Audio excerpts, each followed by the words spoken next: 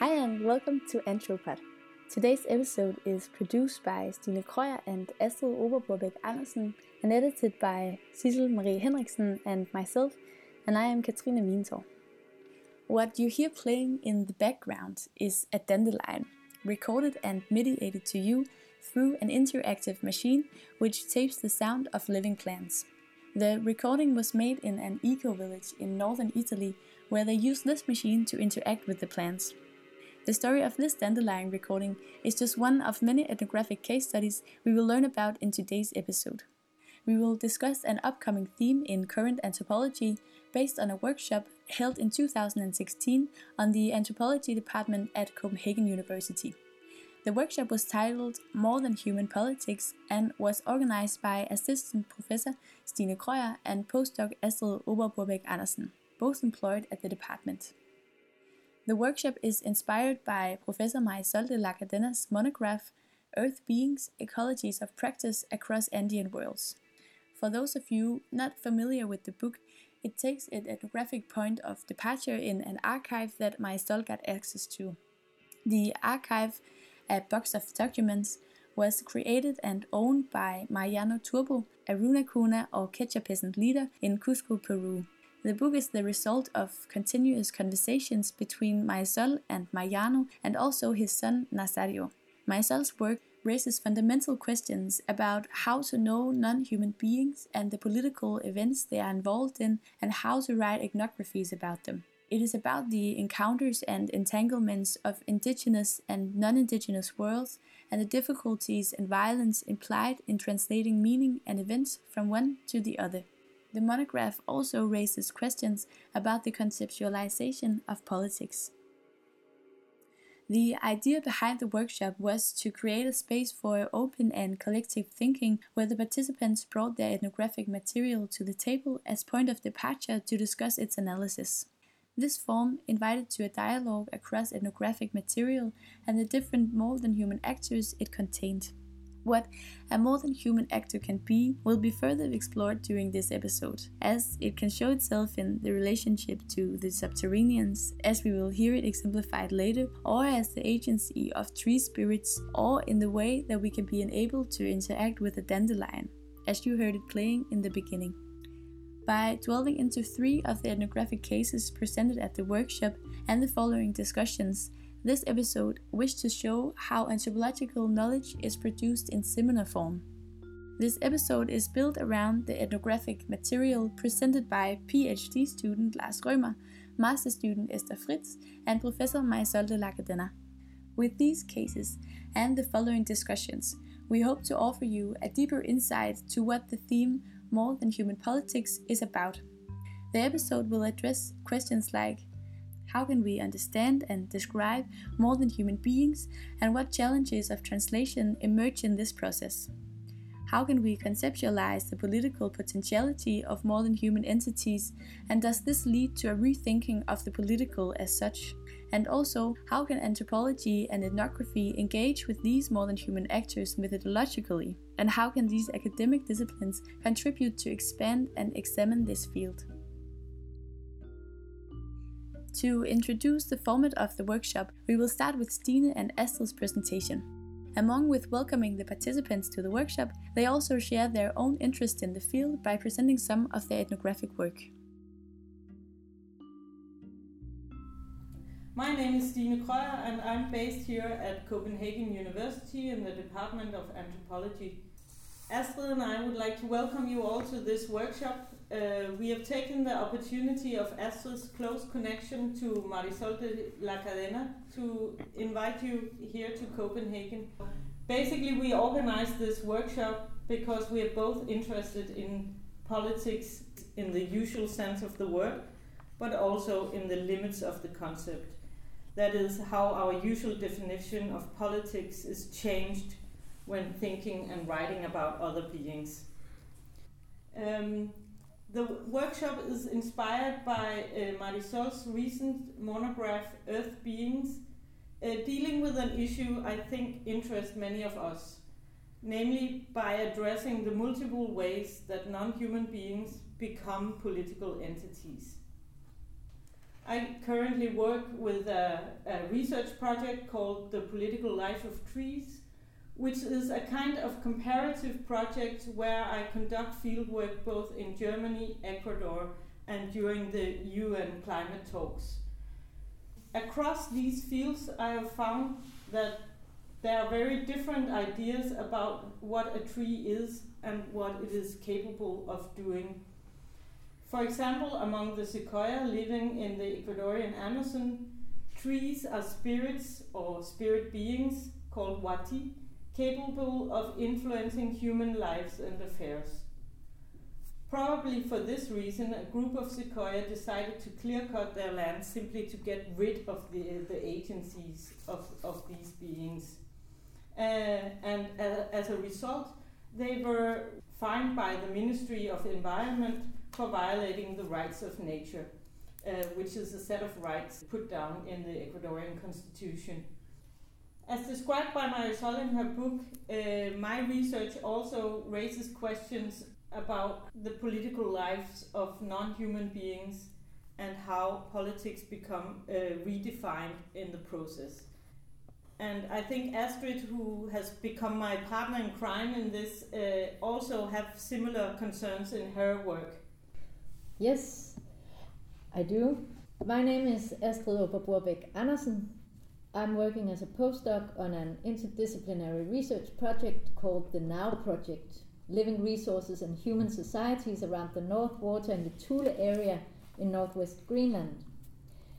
I did my PhD research in the city of Arequipa in Peru on water politics and climate change, and the string that goes through the work across these quite different fields is human environmental relations and ways that knowledge and politics, or how politics and ways of knowing, shape each other. And the kind of non-human beings that have been central in my work for the last years are water and water flows in the case of Peru, as well as the infrastructures and hydraulic technologies that are built to make water flow. In northwest Greenland, the non-humans are animals that are hunted, marine mammals such as walrus, seal, and narwhal that enter in strong relations with humans and human livelihoods as food and materials for survival. Also seabirds such as little auks or eider ducks. Other non-humans that work as agents in the Arctic landscapes are hunting tools, GPSs, kayaks, ice, and weather. I'm very interested in where the boundaries of something considered political are negotiated and drawn in different contexts, and how this is connected to different ways of knowing and valuing the non-human elements we sometimes address as natural resources. We are envisioning a very informal format, and that is also why we have placed you around this table. We hope that we can create a kind of interesting academic conversation and also a new kind of dialogue across some of our different fields. So the idea is basically to open up dialogue rather than presenting finished arguments. We are extremely happy that you're all here, and we are looking very, very much forward to our conversation. Now we will take you to Marisol de la Cadena, presenting some central points from her monograph at the workshop. Marisol describes how she, when working with the archive, met an excess that she did not know how to work with and perceive. This opens a further question about translation, which will be the central theme of the first part of this episode. So first, tiny bit about the background to my book. So those of you who have read the book know that these started with a box of documents. A box of documents that these very astute indigenous politician and a collective of which he was a part had put together during many years, 50 years. And it is in this box of documents, what this box contained was documents that referred to a land struggle between what to me was a group of peasants and the landlord. This box referred to what to me was a peasant struggle in the highlands, the high highlands of Cusco, Peru. So I said, I want a short research project. This is contained in this box. It's an archive that is contained, that I won't have to go to the archive and look at disorganized catalogs. Everything's there. And the person that collected it is still alive. I can work on something like the ethnography of an archive. That was my first idea. And that was like 5 or 6 years before I started working with Mariano. Once I started working with Mariano, things fell apart in the sense that this wasn't an archive anymore. So it made me think, what is this, right? After a few weeks working with him, he said, there are things that are not here because they cannot be here. I'm translating very quickly, and I'll go back to the idea of translation because this is where I want to go.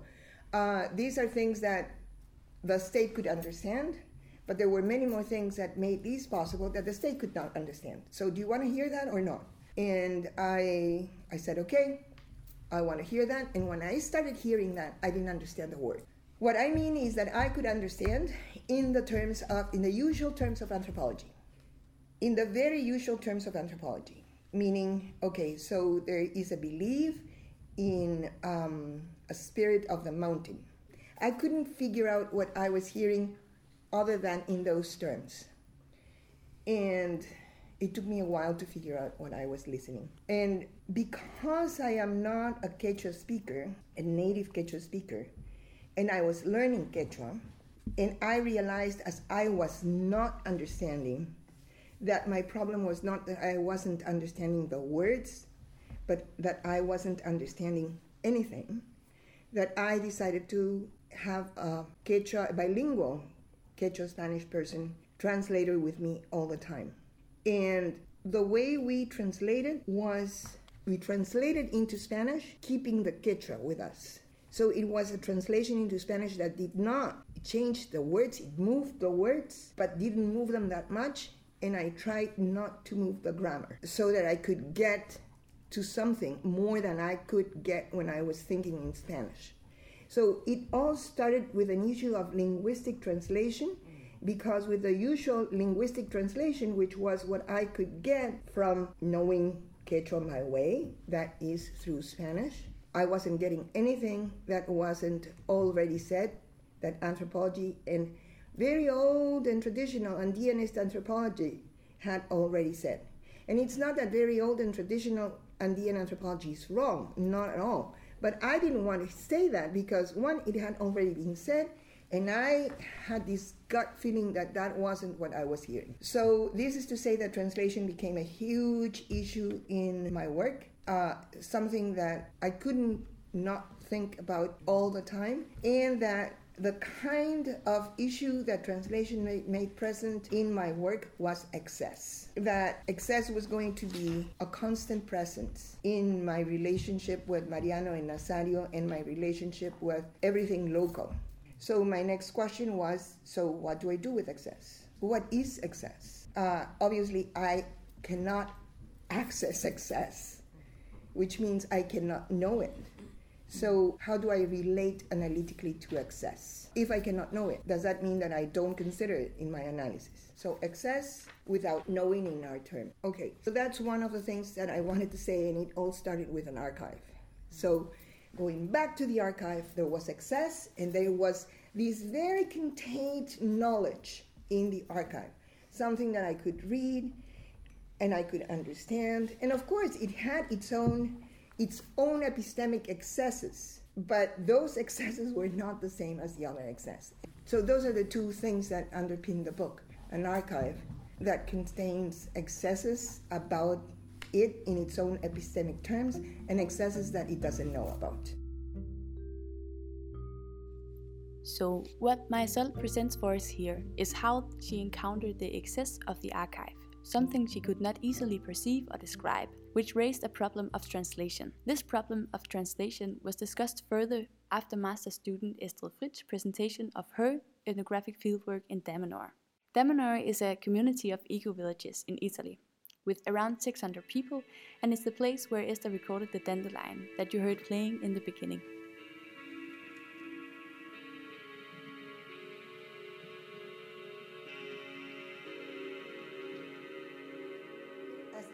I'm gonna start.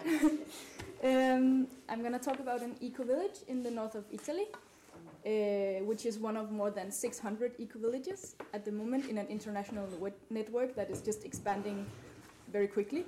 We have more than 50 in Denmark now. Just within the past 2 years, it really exploded. And the eco-village I have visited is called Damanhur, and it was founded just in the years after '68. And it is situated in the pre-Alp zone, and they live now around 600 people. They have their own laws and their own currency, and they live in 25 collectives that are distributed over an area of around 20 square kilometers. So they kind of mix with the conventional villages in the area as well. And the area is very green and full of these small conventional villages. And in Damanhur they experiment with solar panels, building houses in trees, but also more magic technologies and agriculture. And this is what I have studied.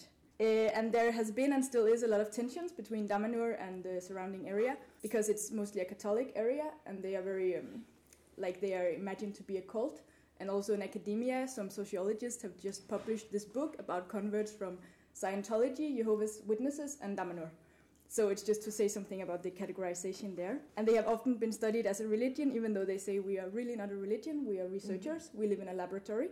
So in my study, I have really tried to take that seriously, studying how they do research with growing eatable plants and how they exchange these plants with the people in the area to create partial connections, even though there are these gaps between Damanhur and the people in the area, and also how they try to affect the way people grow their vegetables, to grow organic instead of conventional vegetables. Yes. So what they really want to do in Damanhur is to reunite the human and the plant world. They think these worlds have been separated because human beings didn't respect the plant world. And also they all have plant and animal names, so they are called like shark hemp or ant coriander. And the animals have human names, so there is a cat called Virginia and a dog called Elsa. And this mixing of categories is for them really a way to create relations with other beings. And also when you enter a territory in Damanhur, you greet the tree before you greet anybody else. So for 5 months I have been growing plants in Damanhur, and I've been studying the experiments in the fields, and the base is no chemicals, and also building the strong relation between the human and the plant. And to do this, they have invented a technology that can translate the electro signals from the plant into music, because it's like building a bridge, because we don't understand anymore so much the science of the plant directly, but if they are mediated through a technology, they can be translated into a language we understand better. And I'm just going to play a 30-second video so you can hear it and actually get a sense of the atmosphere.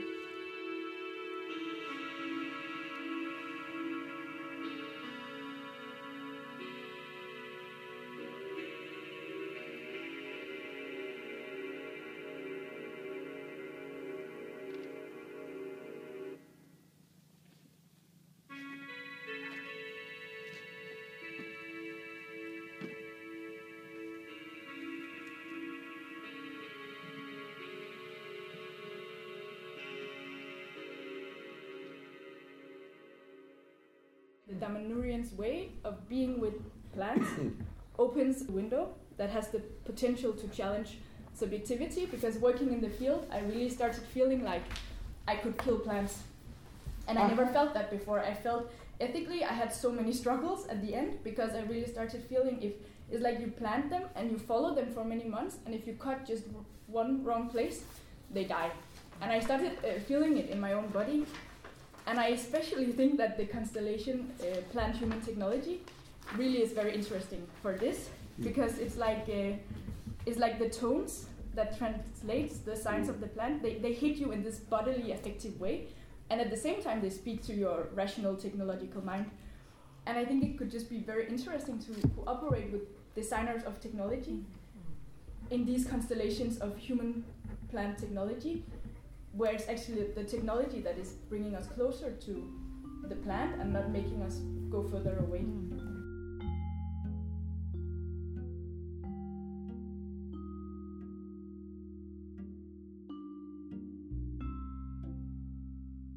The people of Damanhur have built a machine that brings forth the sound of the dandelion.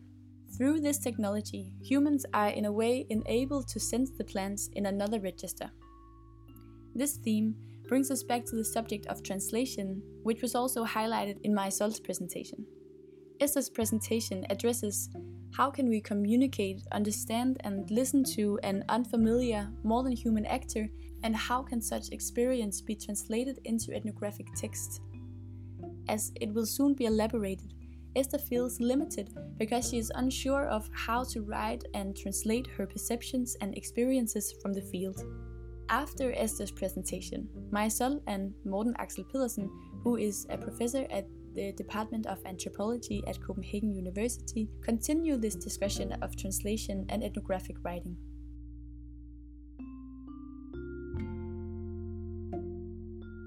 Yeah, I feel like all the time when I'm trying to write about the plants, for instance, it's like they are already becoming something else in a way that I sometimes don't like, and I try to think could you put sound into the thesis in some way, or can you put a sound track so you open it and it's sound coming instead of, because as soon as you write it, it's something else than the tones already. And I think that's just, I feel limited in a way. Yeah, yes, this is something that I was told when I was trying to understand what Pucara was. Pucara has traditionally been defined as a place where people that can connect with earth beings get their possibility, I'm translating, and I'll go back to that, get their possibility of communicating with earth beings. So I was asking, what is Pucara? And I, of course, from Andeanist ethnography, I knew what Pucara was. But I, in the usual anthropological practice, was trying to get from my informant what it was. And what he said was, Pucara is Pucara. Whatever you're going to write is not going to be Pucara. You're going to write what you think is Pucara, or what I tell you is Pucara. But what I tell you is not Pucara. What Pucara is Pucara. You cannot define it, because defining it is not what Pucara is. For us, a definition represents the thing, and in that sense is the thing. So writing the plant as music, you would have to write a score, perhaps, and that would not be the music of the plant. What if the question is the following? They were able to build a machine that translated the language of a plant into something they understood. That's also what you do when you write ethnography. Yeah. You have to create a machine of translation, if you like. Yeah. And there's no loss. You don't have to think that there's a loss. Yeah? You don't have to sort of like take as your starting point, there's something I can't put into words because, no. Words have machinic capabilities in the same way as their kind of machines have. Words are not kind of vehicles of some kind of loss towards some kind of world of immediateness, or at least that's a very culturally specific idea that it should be so. And I would encourage you not to think about problem of ethnography in those terms as always a situation of loss. I'm talking about it as a situation in which you're aware that what you're writing is not exactly that, but that's the way in which you render it into ethnography. And that situation, the not being able to render it, is productive in that it makes you write about it and write in a specific way. So that you're not lamenting, you're just stopping and saying, hey, this happened, and therefore I'm aware of the separation. But that separation, I would say, yes, it's not a loss, it's a moment of difference in which you make the ethnography different from the ethnography that thought was representing what the relationship between the machine, the music, and the plants were. Because that is unique to machine, music, and plants. But you are able to render that in a way that's not exactly that, but that renders it. But I think that they are very useful inputs. I completely follow what you say. It's very liberating to not see it as a limit, and still there is something in me that becomes a bit like with the words. I feel it's like we have to translate everything into words, and sometimes I just start wondering, can we represent in another way?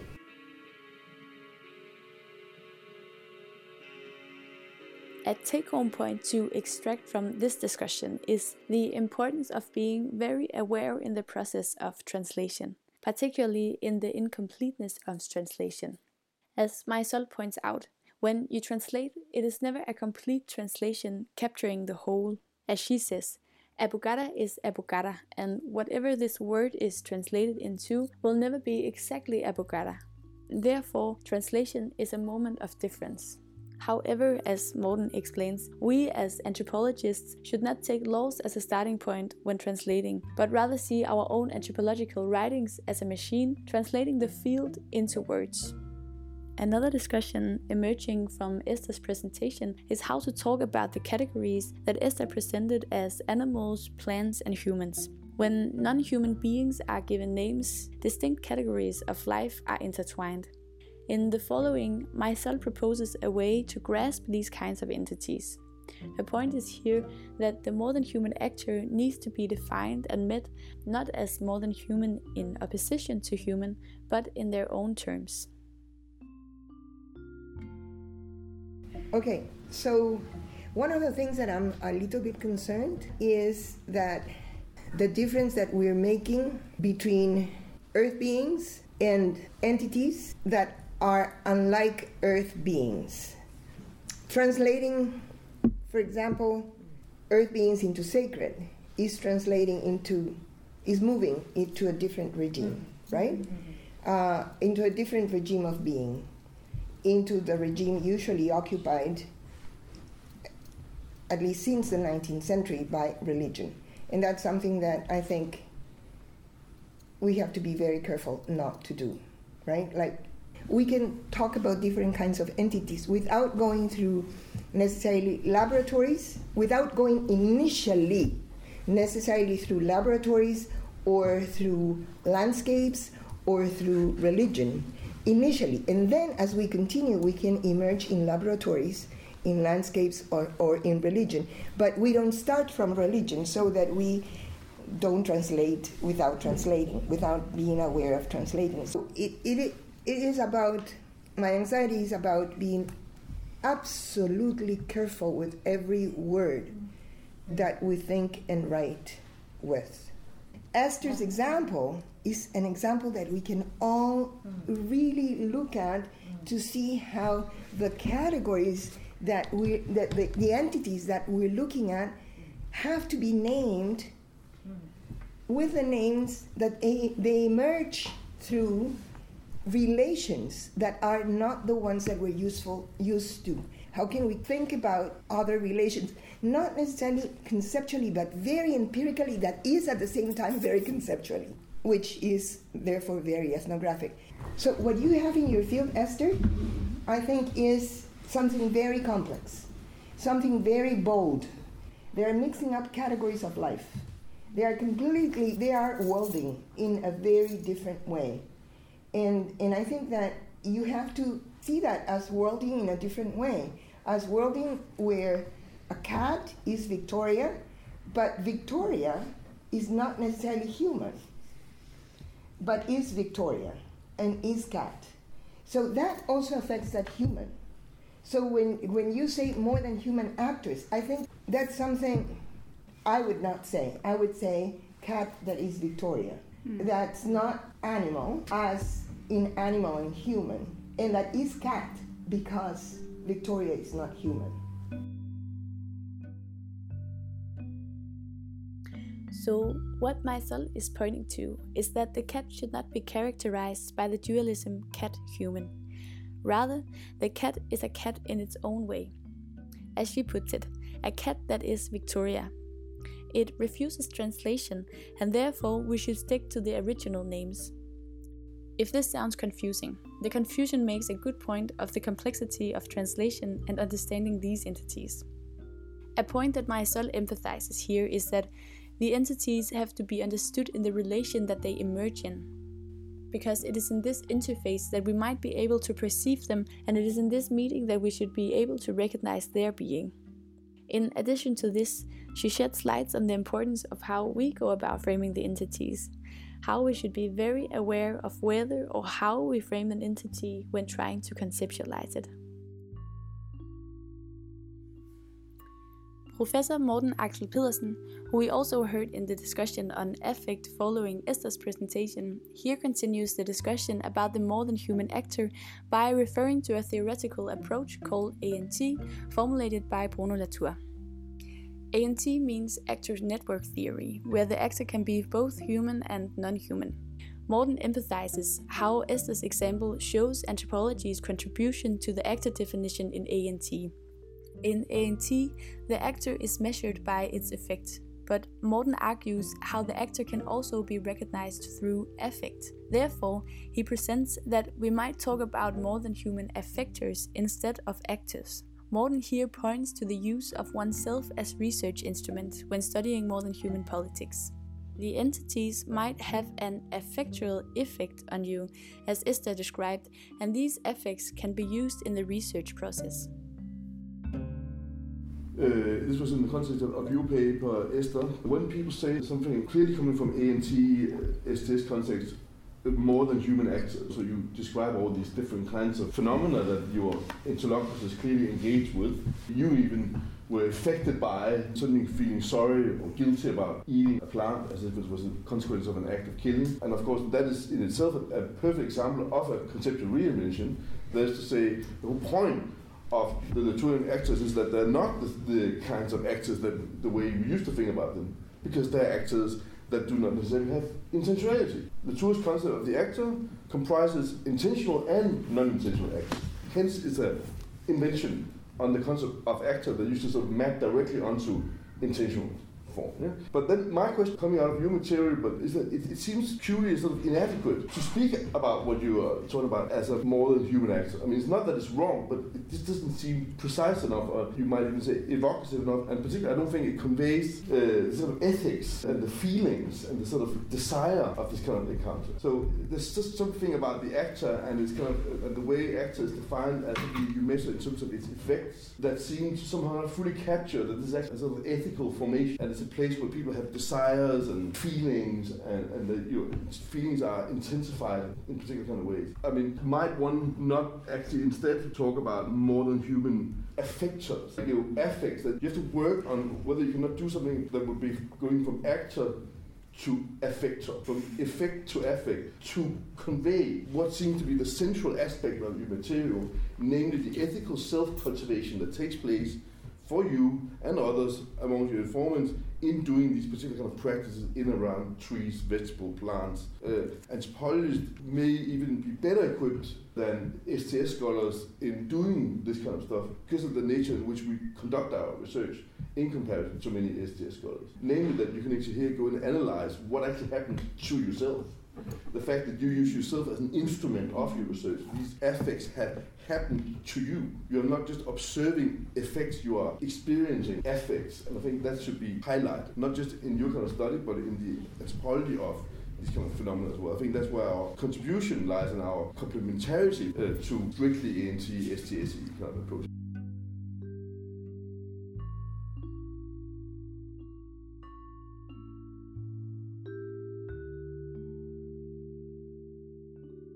A returning reflection during the workshop was the consideration about why this more than human field is occurring in anthropology now. Myself, Lakadenna, Stine Krøyer and Lars Rømer, another participant at the workshop, shared their thoughts about this.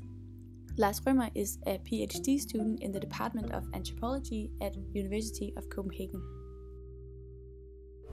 I am completely excited. And I think that one of the things that we might want to reflect upon is why is it that we're talking about these now? Something's happening. I think the modern world has produced problems for which it doesn't have modern solutions.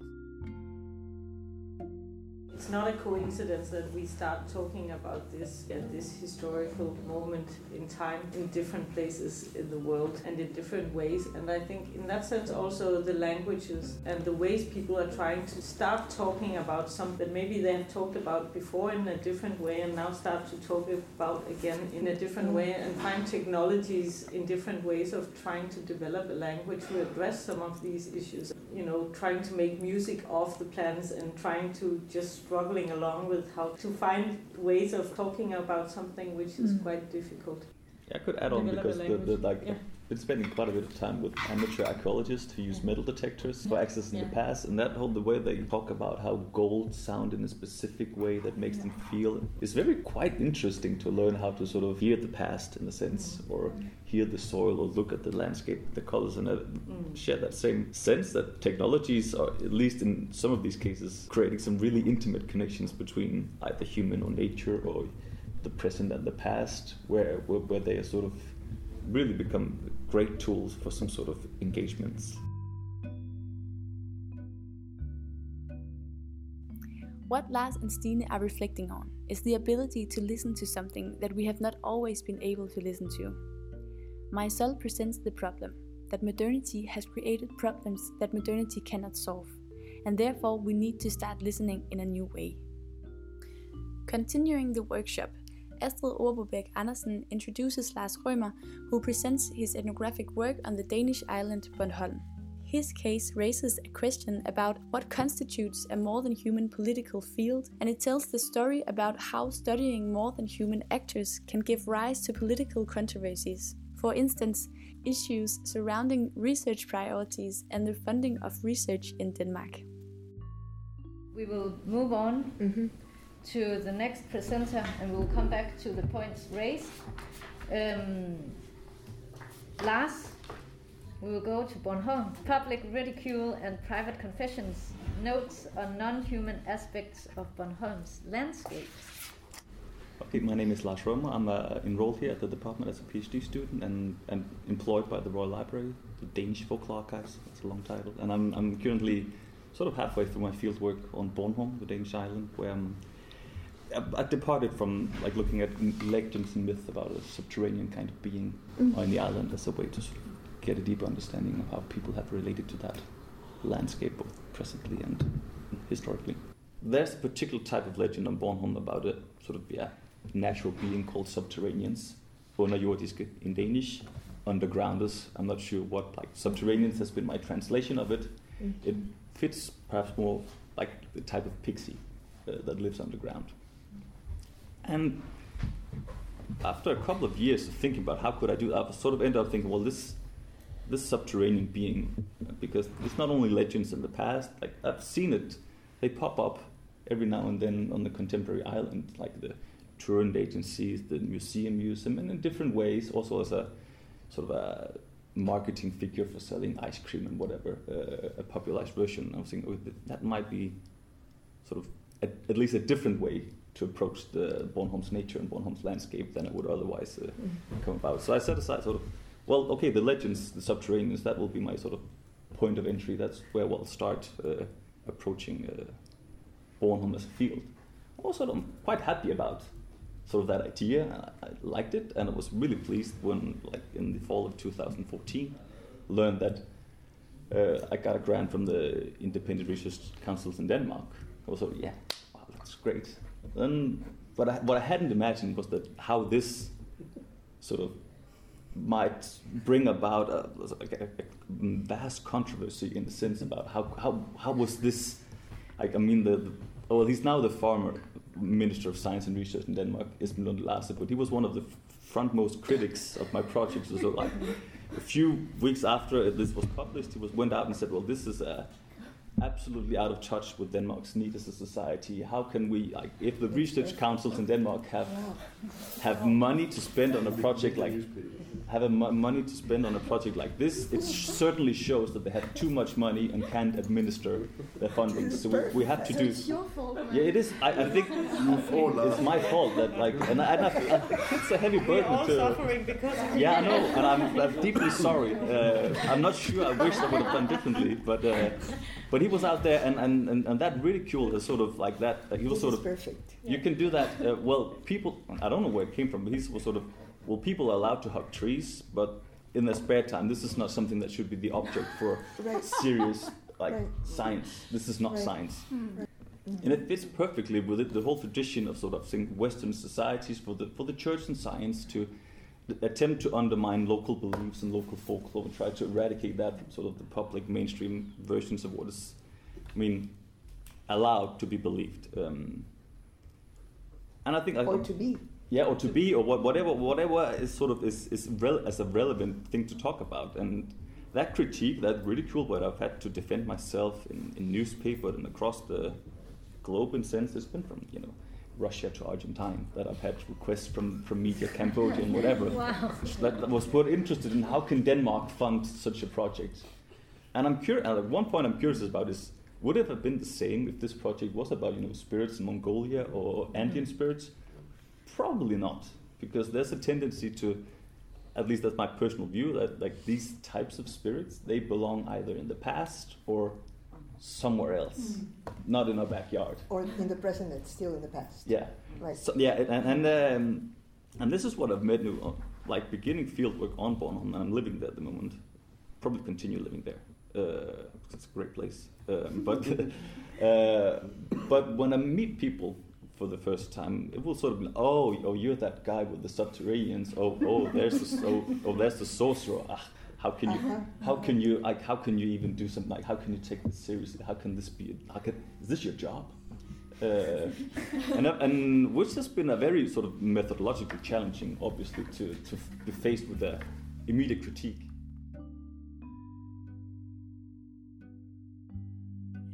Lars' case sparks a discussion about what is political and whether we can conceptualize the political, or if we should rather redefine the concept of politics itself. In this discussion, Morten reflects on the limits of the political as political limit points. One of the good things about things as a concept is precisely that, as Holbright and others have written about, that it has this peculiar sort of generic, almost empty character. That might actually be quite helpful, because it's a kind of open ethnographic question what a thing can be. Not necessarily something that is material, etc. Likewise here, you could say the same about politics.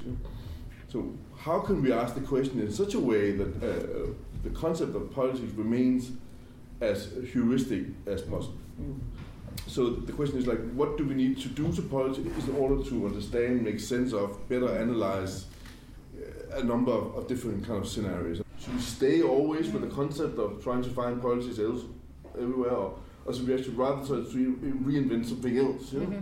So it might actually point to some kind of limit point. And it's not because, of course, the concept can be sort of reinvented into anything, but is it actually useful? It might be, as you also sort of, I think, allude to, maybe there are a sort of stoppage point where it sort of indicates that we need to start doing some other kind of conceptual work. Now that we have done all these necessary things about expanding the concept of politics to a lot of domains, which was really analytically and otherwise necessary, it's also interesting to ask, is there a kind of limit to it, and what's the implications of doing that, and so on. And of course, as Mary Saul then says, well, maybe there is no limit, because of course it depends on whether the definition of politics itself is one that can travel, if you like. That is to say, whether whether the concept of politics is not a definition, but it's a concept of politics that can change from itself, if you like, as it travels. So as long as it can accomplish that, there's no particular kind of stoppage point at all. It doesn't mean there's not other kinds of definitions of concepts of politics that are not extremely relevant, but maybe this is the one that anthropological politics is about. Anthropological politics is examining the limit. That doesn't mean that we cannot be engaged in other kinds of politics as well as anthropology, but maybe that is not actually what anthropology is particularly good at. What anthropology could be particularly good at is that examination of the limit.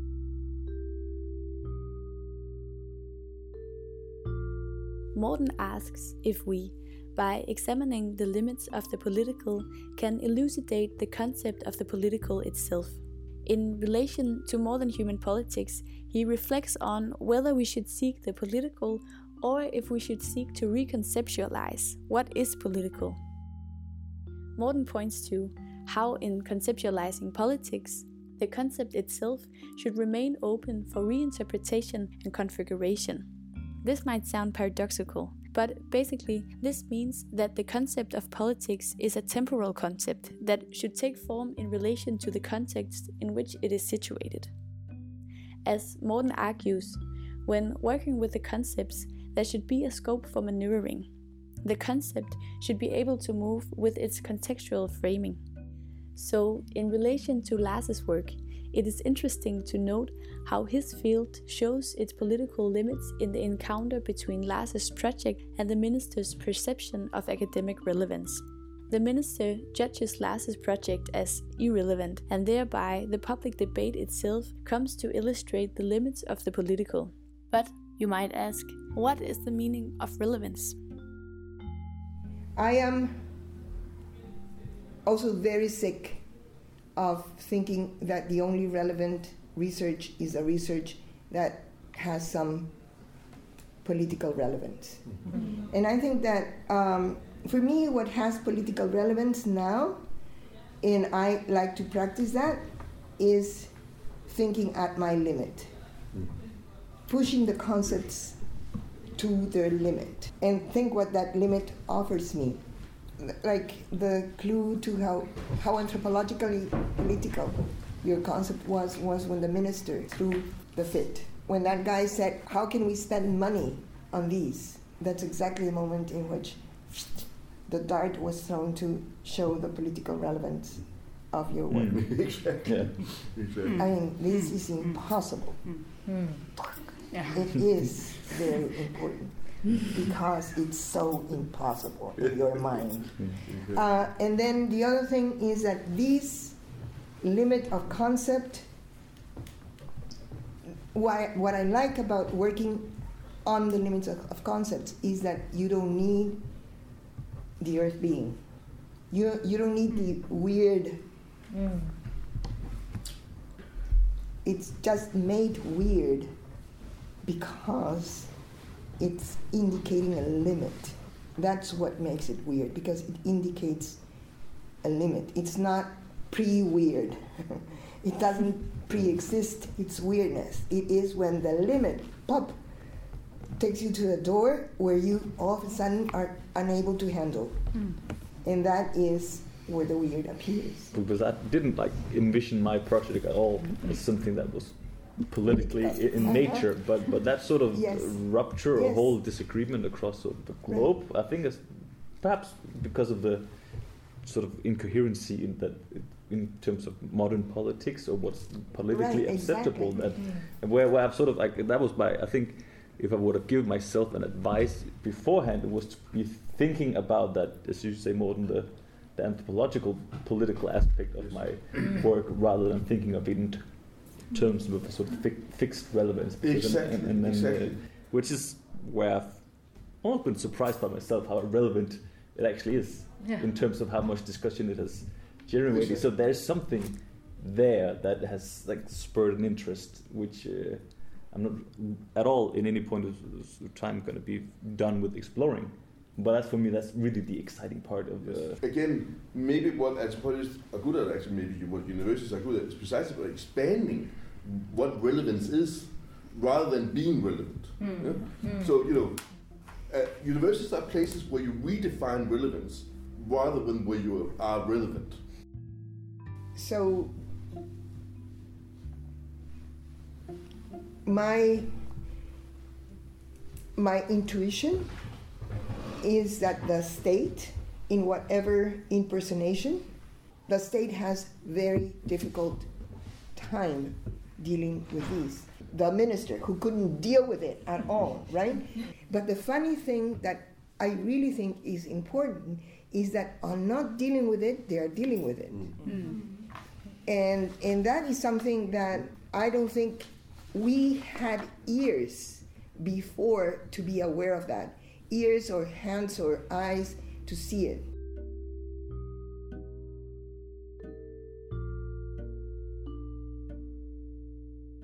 In the workshop, Marisol proposed a concrete way to approach the field of more than human politics, namely by working on how we methodologically and theoretically understand our anthropological approach.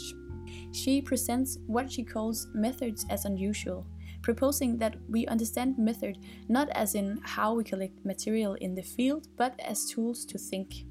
By merging the theoretical and the empirical, we are better disposed to practice a more coherent approach in anthropological research. Marisol reflects on this more, with Stine Krøyer adding to this discussion.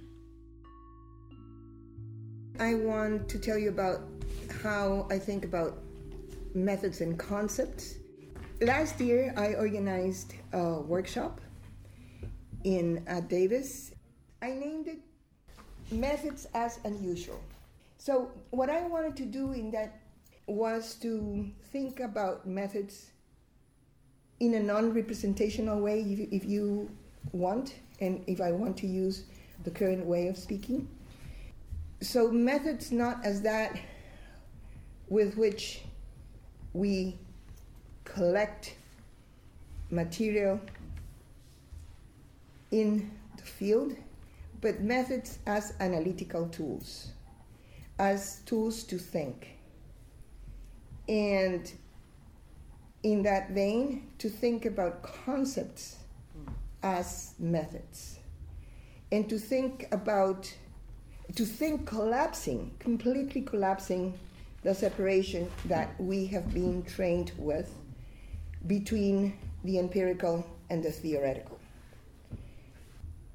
Thinking about concepts as methods, aka as tools to think, for a very specific genre, and that is ethnography, which is, I say it's a very specific genre because I, along with many others, define it as that seamless composition between the empirical, what we call the empirical, and what we call the theoretical, through the conceptual. So that once we put it together, it is very difficult to pull what we call the empirical apart from what we call the theoretical. So with these, I wanted to alter the usual methods class in anthropology departments and the usual theory classes in anthropology departments, whereby we separate both, right?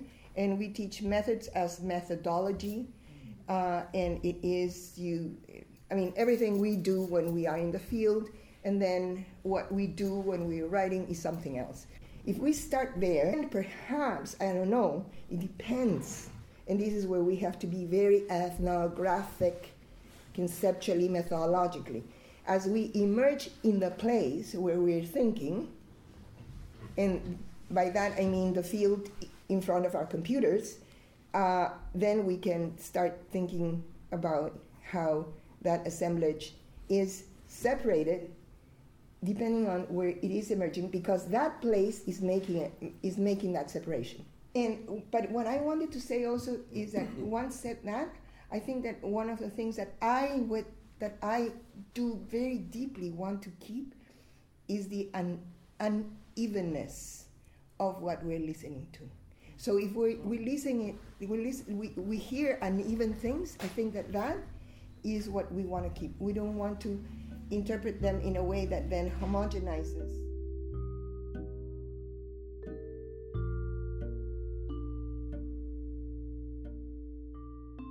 So, a point that Marisol makes and that we can take with us from this episode of Anthropod is about being aware of not harmonizing what we hear in the field. This draws back to the discussion about translation and the importance of being very aware in the process working within this field. Stine brings forth reflections on how we engage with the field that we study and how ethnographic studies are a mutual relation where things and knowledge flow back and forth. Thereby, she starts a discussion on how the point of departure of ethnographic work is a relation. The work itself is an interface between the ethnographer and the field. As a closing remark, Morten sums up some of the discussions held by marking that we need to be aware of never providing ontological answers. Instead, we need to continuously ask ontological questions and, like Marisol says, never harmonize the answers. But then again, maybe thinking about the relevance of anthropology, coming back to your issue about what what we consider and what you also said, what we consider anthropological politics. Yes. What is it actually that is Yes. our labor, and our work of politics might not be to be political in the same way as the people that we study, but being it in a different sense, and being it in a way that thinking beyond the limit of what we are capable of. But then, on the other hand, I don't think that we can distinguish so clearly again between who is it actually who's thinking beyond the limit and who is doing anthropological politics. Because on the other hand, we could also say, well, even the work of ontologists flow back into the people that we are studying. Amazonians are reading Vivedus de Castro, and so are my German activists, and they are using it in a new way to also start thinking beyond themselves. So in that sense, it might not be so clear-cut who's actually doing the intellectual labor or doing the thinking beyond, because the domains again are maybe not. But should it be clear? No, I don't think so. It's us. Yeah, yeah, exactly. Yeah, it's all the time us. And that's the other thing also, that in terms of method concept, I think that it is a trap to think us, them.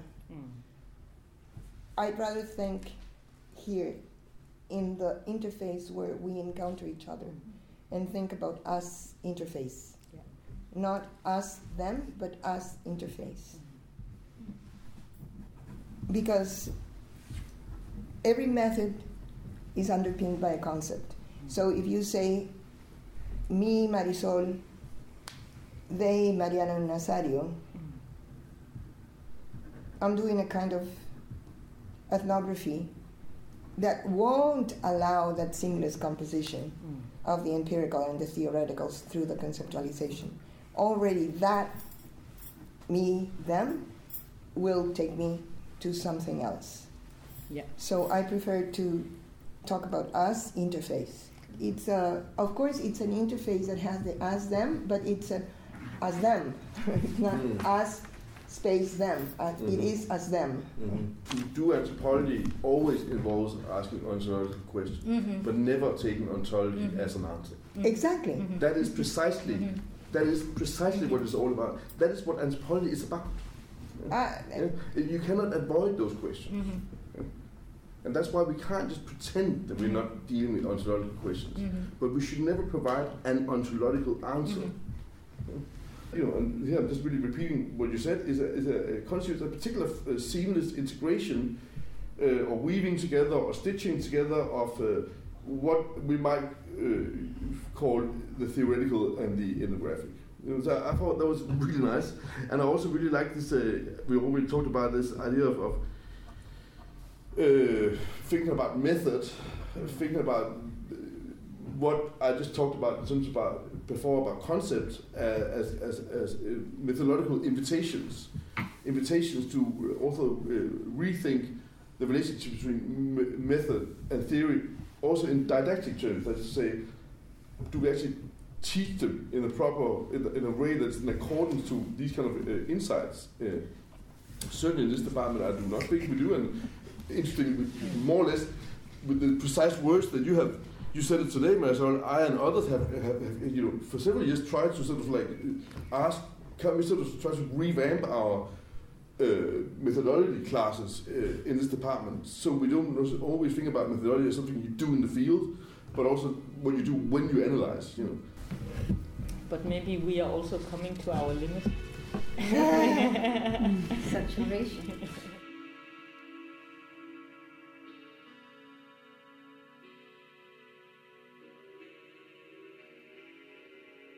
We hope this episode has provided you with an insight into some of these very exciting discussions surrounding the study of non-human beings in anthropology.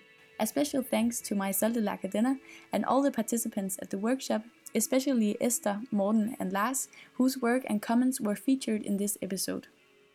This episode was produced by Astrid Oberbobæk Andersen and Stine Krøyer. Sound and editing was done by Katrine Andrea Wientorv and Sissel Marie Henriksen, students at the Department of Anthropology on University of Copenhagen. We also would like to thank the Danish Research Council for Independent Research for financing the workshop and the Department of Anthropology at University of Copenhagen for its support in hosting and producing this episode. For more information about this episode or to explore other Anthropod episodes, visit cultanth.org.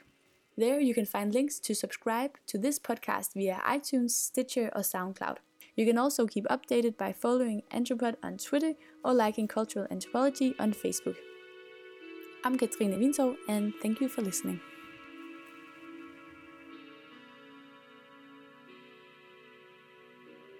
Then thank you. Yeah, Thank you. It was great. Yeah. It was great. I told you that I thought I was going to learn and I learned a lot. Thanks. And it's a great group. I really love it. Thanks. Come visit. Coming and Come to Davis. We have great weather. It is great. So thank you, organizers. Thank you, organizers. Thank you for coming. You've been listening to Anthropod, produced by the Society for Cultural Anthropology in collaboration with the American Anthropological Association. Our co-sponsor, the AAA, will be holding its annual meeting in Washington, D.C. this year, from November 29th to December 3rd. The Anthropod team will be holding our own workshop at this year's meeting on November 30th, from 1 to 3 p.m. In the workshop, entitled Podcasting 101, we'll work with participants on basic podcasting techniques and introduce what it takes to make an episode. You can register online by visiting americananthro.org and clicking the link for the annual meeting workshops. We hope to see you there.